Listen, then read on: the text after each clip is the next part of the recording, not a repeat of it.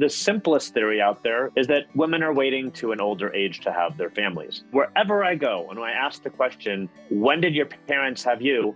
The majority of people, their parents had them in their early 20s, when people at the peak of their fertility have not started that decline of 26, 27, 28 years of age. So that is, I think, the number one thing. Hi, everyone, and welcome to Superwoman Wellness. I'm Dr. Taz. I've made it my mission throughout my career in integrative medicine to support women in restoring their health using a blend of Eastern medical wisdom with modern science. In this show, I will guide you through different practices to find your power type and fully embody the healthiest and most passionate version of you. I'm here for you, and I can't wait to get started. This is a Soulfire production. Welcome back, everyone. Welcome back to another episode of Superwoman Wellness, where you know I'm determined to bring you back to your superpowered self. Today's topic is something that I sit with so many women in our clinics about and really try to help them understand their overall health, how to have a baby, what fertility means to them. And oftentimes that journey leads down the path of needing a fertility expert. There's so much confusion in the field. There's so many different thoughts. There's even ovarian PRP, believe it or not. So we are going to break it all down today with Dr. Shahin Ghadir. He's a compassionate and caring physician who has dedicated his career to helping people overcome their reproductive challenges. And we know how heartbreaking that can be. He really wants to help people have the family of their dreams for both traditional families and the LGBTQ community. He is currently positioned as a top physician for egg freezing, sought out by women all over the world for his highly coveted procedures. He's a founding partner of the Southern California Reproductive Center, and he's a double board certified physician in obstetrics and gynecology and reproductive endocrinology and infertility. He's been voted as one of the top doctors in the USA by LA Magazine's national poll and Super Doctors of Southern California, along with all kinds of academic merits as well. Welcome to the show, and thank you for joining us. Thank you so much. All right. Thank you. Thank you. Yes. What a pleasure. Well, this fertility journey, this is not a joke, right? This is something... No. You know, I had a big stamp on my charts. I didn't have to do infertility treatments, but I will, you know, I had my first child at 34, my second one at 36, but all over my charts, it was AMA, right? Advanced maternal age. So I think women walk into this journey already feeling a little less than, no matter what the outcome is. And I have story after story of patients who've seen specialists, and the worst one I've got to share, it was, well, you have no eggs. She was 20 something. You have no eggs. And, you know, I don't even think a surrogate would work. So you might as well get a dog. And this woman is just like in my office, like crying hysterically. So we don't want that experience for people. Tell me how you landed in the fertility world, what you're seeing, and kind of your general thoughts about, you know, what's happening out there right now. Well, I was a resident in obstetrics and gynecology, and I was lucky enough to do a great rotation in a subspecialty of OBGYN called reproductive medicine, and I just fell in love. I realized very quickly that it not only gave that compassionate connection that you can have to an obstetrical patient, but it was a lot more than that, meaning that I got to connect at a level that I really wanted to connect to people. For many areas of medicine, it's just not for me. I mean, the lack of connection to patients, treating them for a cough or a sore throat is not what I was looking for in medicine. I was in my undergraduate degree at UCLA is in psychology, and I really needed that human connection. So the field of fertility really allowed me to have that human connection to patients. And at the same time, it was just rapidly advancing, scientifically advanced. A lot of things involved with it that fit my personality really well. I always am a believer that you need to find something in life that fits your personality, not just something you like, because it may not fit with your personality. So that was a key. And I started the fellowship program close to almost 20 years ago, and I've been working for a little bit less than that. It gave me a really deep understanding and appreciation for life and for family, and being given that gift of what I can do for people was huge. Really, really, really, really huge. And to be really honest, I really appreciated that. And I really wanted to go out of my way to make sure that my clinic is at the top of their game, and so am I. And that's what we've done over the last almost 2 decades. That's amazing. So talk to us about what you're seeing in your clinic and what are women telling you? What's their journey like? And infertility in general, like I have some theories as to what's happening, but I'm so curious, like kind of what you think as to what's the simplest theory out there, and it's the truth, is that women are waiting to an older age to have their families. Everyone, wherever I go, and when I ask the question, when did your parents have you? The majority of people, their parents had them in their early 20s, when people at the peak of their fertility have not started that decline of 26, 27, 28 years of age. And as you can see in your story, people that also are these rapid decliners that even start earlier than that declining that we're not even aware of why. So that is, I think, the number one thing. And it was going to happen sooner or later. Women are as driven, as successful, as academic, as professional as men, and they are out in the workforce just like everyone else. But unfortunately, it keeps them away from something that is on a time crunch, as you could say. Not fair. Certainly not fair. So that brings IVF into the picture, right? Talk to us a little bit about IVF. Why does it work?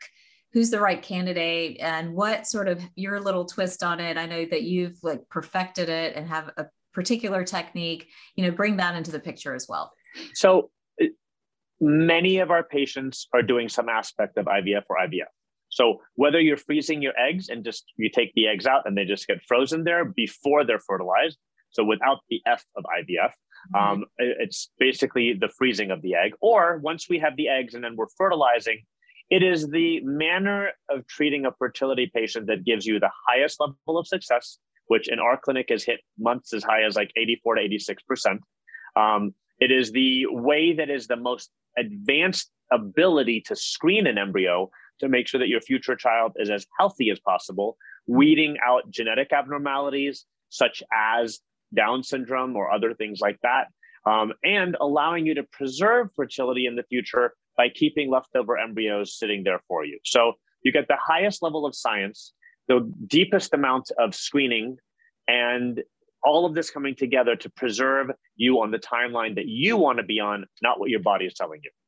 And then how long, when you do that, when we freeze eggs and do those things, how long do you have? Like, what's the age at which a woman needs to be, okay, got stuff sitting in the freezer back there, it's time to take it out? How long? It's a great question. And then the answer is kind of up to you. The American Society of Reproductive Medicine used to say 55. Now I heard it's gotten a little bit younger. However, I've had patients that were 48 years old and in excellent health and carried. Then I had patients that were 45 years old and had diabetes, high blood pressure, obesity, that had to move on to having a surrogate carry those pregnancies for them. So I like to tell people, as long as you are very healthy and you are willing to take the risks of advanced maternal age while being pregnant, we can help you get pregnant. Okay. Gotcha. And, with IVF, are there things that women should be aware of? Like, what are some of the common misconceptions out there that you hear as people are coming to your clinic? Really good question, because many smart women out there have these major preconceptions that if they do fertility treatment, they're going to get cancer in the future. Complete myth. The fertility medications have never been linked to any kind of cancer at all. We do not take all of your eggs out. So if you still wanted to get pregnant the natural way and try the natural way, you're welcome to. We only take a cohort, a group of eggs that we're going to die off that month. In the process of ovulation, there's always about 1,000 to 1,500 eggs that die off in that process. We are trying to recoup and take those eggs and take a big chunk of them if we can. So we usually can get anywhere, 20, 30 eggs. You've done really, really, really well. You are not going to go into an earlier menopause either. By us taking out a handful of eggs that we're going to die off that month anyways, you are not going to run out of eggs and go into an earlier menopause. Also, timeline. Some people call me and they're like, I know this is going to take 1 year. I'm like, no, it's not. You can freeze your eggs and be done basically in about a 12 to 14 day process. Really? And yes, that's exactly how it is. And you can do IVF basically in the same procedure to get the eggs out. Then we have to give the embryos a week to grow. And then we wait for genetic testing results, which take another week. And then we can prepare the body within a month and put the embryo back. So Wow. basically a 2-month process is the fastest that can go. And how, is there a cutoff at which you no longer harvest eggs? You no longer withdraw eggs? What's sort of the cutoff there? There's no cutoff. I have had 48-year-old patient tell me that she's willing to try. And I said, if you are willing to try, I am happy to support you through this entire process. If you are aware that your chance of success, even if we are able to retrieve an egg, is under 1%, and you agree to that, then I'm here to help you. So some clinics have a cutoff though, like they don't talk to you if you're over 42. Right. And I think that's really sad because some of those patients that are 43 actually have gotten pregnant in our clinic, and some of them that are 44 and 45 as well.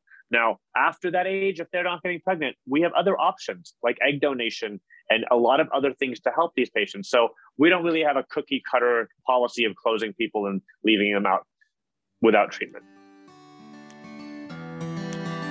All right, superstars, our next partner has a product I use literally every day. I started taking Athletic Greens because you know what, with all the immune system issues going on over the season, I wanted just some added protection and support. So I started taking this. I've been on it for probably about 6 weeks or so, and it's incredible. I really do have a lot of energy, have been able to stay relatively well despite a lot of stress and travel and so much more. So what is this stuff? Well, with one delicious scoop of Athletic Greens, you're absorbing 75 high quality vitamins, minerals, whole food source superfoods, probiotics, and adaptogens to help you start your day right. This special blend of ingredients supports your gut health, your nervous system, and it's even anti-aging.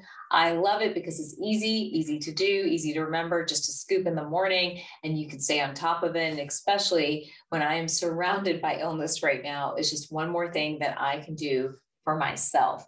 It's lifestyle friendly, whether you eat gluten-free, paleo, vegan, whatever you're doing, doesn't have a lot of sugar. It's a micro habit with really big benefits, including better sleep, better mental clarity. And it's one of the things that you can do for yourself, for sure. In fact, the founder created Athletic Greens because he wanted a solution for his own gut health and didn't want to take a lot of pills and supplements and bottles and those type of things. So this was really his solution to an all-in-one nutritional experience. Athletic Greens has over 7,000 five-star reviews. It's a climate neutral certified company, and it's recommended by professional athletes. And for every purchase, they donate to organizations helping to get nutritious food to kids. In fact, in 2020, they donated over 1.2 million meals to kids across the country. Amazing. So right now, it's time to reclaim your health and arm your immune system with convenient daily nutrition, especially headed into flu and cold season. It's just one scoop in a cup of water every day. That's it. No need for a million different pills and supplements to look out for your health. And to make it easy, Athletic Greens is going to give you a free 1-year supply of immune supporting vitamin D and 5 free travel packs with your first purchase. All you have to do is visit athleticgreens.com/Dr. Taz. Again, that's athleticgreens.com/Dr. Taz to take ownership over your health and pick up the ultimate daily nutritional insurance. So this brings me to the question I've been dying to ask.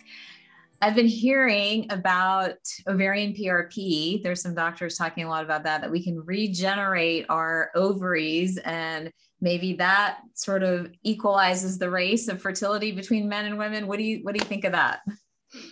So we have had patients that have done it. Mm-hmm. I don't encourage it because there is absolutely no literature out there in the real scientific world. No, let's talk about what PRP is. So PRP is when they take aspects that are in your blood, they mix with different chemicals that are rejuvenating, and then inject that into your ovary. There's no research out there that has shown that this is beneficial right now. And I have had patients that did it despite me giving them that data, and sadly, we saw no benefit of it. I see research. Is there anything new in the research world of like how we can equalize the biological clock of women and men, or think there's nothing new? Got nothing. There's nothing. The female human being was made very different than the male human being. They are on different timelines. They are on different levels, and everything is totally different. Women got maybe a downside of the fertility world, but they have benefits of many other things. This is the way that human nature was made, unfortunately. So what would you tell, like, what would you have told? I mean, I didn't have fertility issues, but, if I had come in at 24, 25, hadn't met the person I wanted to be with yet, didn't look like a prospect, whatever, or let's say older. What if I'd come in at like 34, 35 and it was in that scenario? So I'm glad you changed it, because I was sadly going to say, no one comes to me at 24, 25. Got it. Well, I have a few patients that ask me that. Okay. Actually, to be very honest, the people that do come to me at that age are people that unfortunately have cancer or have already lost one ovary because of a cyst or a torsion or something. And they're like, wow, what if it happens to me again on the other ovary? And then that becomes a disaster. Right. Okay. So let's make it older. 34, 35. So I tell everyone, if at the age of 30, you don't have a ring on your finger and you're not talking about the baby coming next year, you need to freeze your eggs or your embryos, one or the other. 30, because I see a lot of 31-year-olds that come in and I see already a significant decline in fertility. And I don't want that. So I have had now patients that are coming to me at 28, 29, 30. My gosh, that seems so early when you think about our careers. I know. There's so many women that we're not meeting people. Whatever. I'm not going to get into all that, but anyhow, that's for everybody out there listening. I hope you heard that, because I think many women I meet artificially believe that everything's going to work out and we can control this, just like we controlled our careers and we controlled our education and we controlled everything else. And sometimes it's just not the way it is. All right. I do want to talk about PCOS and I do want to talk about endometriosis. I do think those are the two sort of most underdiagnosed hormonal conditions for a lot of women. What are you seeing in the fertility world? What would you want women watching to really be aware of? That was a big part of my story, by the way, of why I'm even in kind of the integrative and holistic world, because I had to kind of find out about it in a backdoor way. So what would you tell women who might have PCOS and endometriosis about fertility? So PCOS patients who have polycystic ovary syndrome generally have a lower quality of egg. There is a lot of male hormone in the body, and the male hormone affects the eggs in a negative way. So not only does it affect you to have very irregular cycles as one of the number one symptoms, it affects the egg quality as well. Endometriosis as well. When the lining of the uterus grows outside of the uterine cavity in places that are not desirable, it has been shown also to affect the egg quality in a negative way. For those two subgroups of patients, I would highly encourage that they freeze their eggs as soon as possible. Any age? The sooner the better, because the sooner you do egg freezing, the better are the quality of your eggs. And can you improve your egg quality, in your opinion? We've had some different... No. Eastern medicine. I think you're born with your eggs, and they are the eggs that you're going to have. Now, can you improve your health so the decline slows down? Yes. Gotcha. And what are the three factors you've seen really slow that decline? Maybe, I don't know if you might not be. The use of coenzyme Q10 is the only one that I know that medically has proven to slow down the decline. Okay. Gotcha. Okay. Let's break IVF down just a little bit, because many places offer IVF. Even here in Atlanta, where I live, we have different clinics, right? But patients come out having different experiences from each of those clinics. Let's say we have somebody who's listening today and decides, I'm going to go freeze my eggs, or I'm going to go ahead and move forward with IVF. Can you help them with maybe a guide? How do they pick? What should they look for? What are some things that work? There are some women that have done 8, 9, 10 rounds of this stuff. Yeah, but that's a bad doctor, because if you haven't guided your patient after that many cycles that it's not working and it's not going in the right direction, then you're just out for it for yourself and you're not doing the right thing. Okay. So help women with that, because I feel like, they don't know good from bad, do this versus do that. Help them with that just a little bit. I think that, I love making an overall plan from the get-go, and I like to stick to it as best as we can. Because if you don't have an overall plan, you're just kind of dangling in the air. And I think it's really unfair to women to not know, oh my God, am I doing another cycle? Am I done? I think it's good to try to stay to an overall plan that guides people in the right direction from the get-go. But people, it's different, because I know in my clinic, if someone hasn't done well in 3 cycles, the chances of doing well is going to be reduced. Most people do really well in 1 cycle in my clinic. Really? So, and I know that other clinics, there's people that like get pregnant on like the 7th cycle because the clinic quality is not that good. So they keep having to do more and more cycles. Define clinic quality. I think that it's very important. Our lab is renowned in the country as being one of the number 1 or top 10 labs that exist. Yeah. You need to have an excellent IVF lab. Usually a small, tiny office with the one doctor doesn't have the best IVF lab. We have our IVF lab is open to doctors in the community. So make sure that you like your doctor and that's a good doctor that you really bond with, and also that they're using an excellent laboratory. Wow. So the lab, I bet many women don't think to ask about. So how can they don't, because patients don't know anything about the lab. Asking for success rates and asking for published data that's on the Society for Assisted Reproductive Technology success rates, they're unfortunately lagging a few years, but it's the best that's out there. It's fascinating. Anything new in the infertility world in terms of research or developments or technology or procedures? We've been at a little lull for a while because success rates have gotten so high. I think everyone's just tweaking what we have out there that's making things better and better, but not really, sadly. And then, for me, I'm always sort of connecting the dots on hormones and what's happening. And I've seen a hormone shift in women for sure. Like I've seen an increase in the androgens, increase in estrogen. I think trying to keep yourself as clean, your diet as clean, your mental state as stable and as happy, all of these things begin to affect the overall female body and male body, to be honest. I love that. And well, we didn't talk about, so do you see men in your clinic? So sadly, if a male has no sperm, poor sperm, low sperm, it's the woman that still has to undergo the treatment in order for us to help them both together. But you diagnose, but like you're... Yes. We always check the male, always checking the male alongside the female. And are you in alignment with what everyone's saying with decreasing male fertility across the board? Is that something you're seeing more of or not really? I probably am seeing that as well, sadly. Any thoughts on that? Or I think our environment is not so clean. I think there's too many chemicals. There's too much of everything out there that is not allowing for us to do in terms of that better. Yeah. Too bad. All right. Well, this is enlightening. Any last? Thank you. It was great questions. I hope I wasn't talking too fast. I sometimes get excited and do that, but I really appreciate all the excellent questions, and I appreciate being on your podcast. Thank you so much for having me. Of course. Now, if someone wants to reach out to you or connect with you, what's the best way for them to do that? Instagram and Facebook, it's Dr. Shahin Ghadir, Dr. Shahin Ghadir. And I do have my own podcast called The Fertile Life as well. I love it. All right. Well, thanks again. Thank you. Thank you so much. Really appreciate it. You are welcome. For everybody else, thanks for watching and listening to this episode of the podcast. Remember, you can rate and review it and share it with your friends. I'll see you guys next time.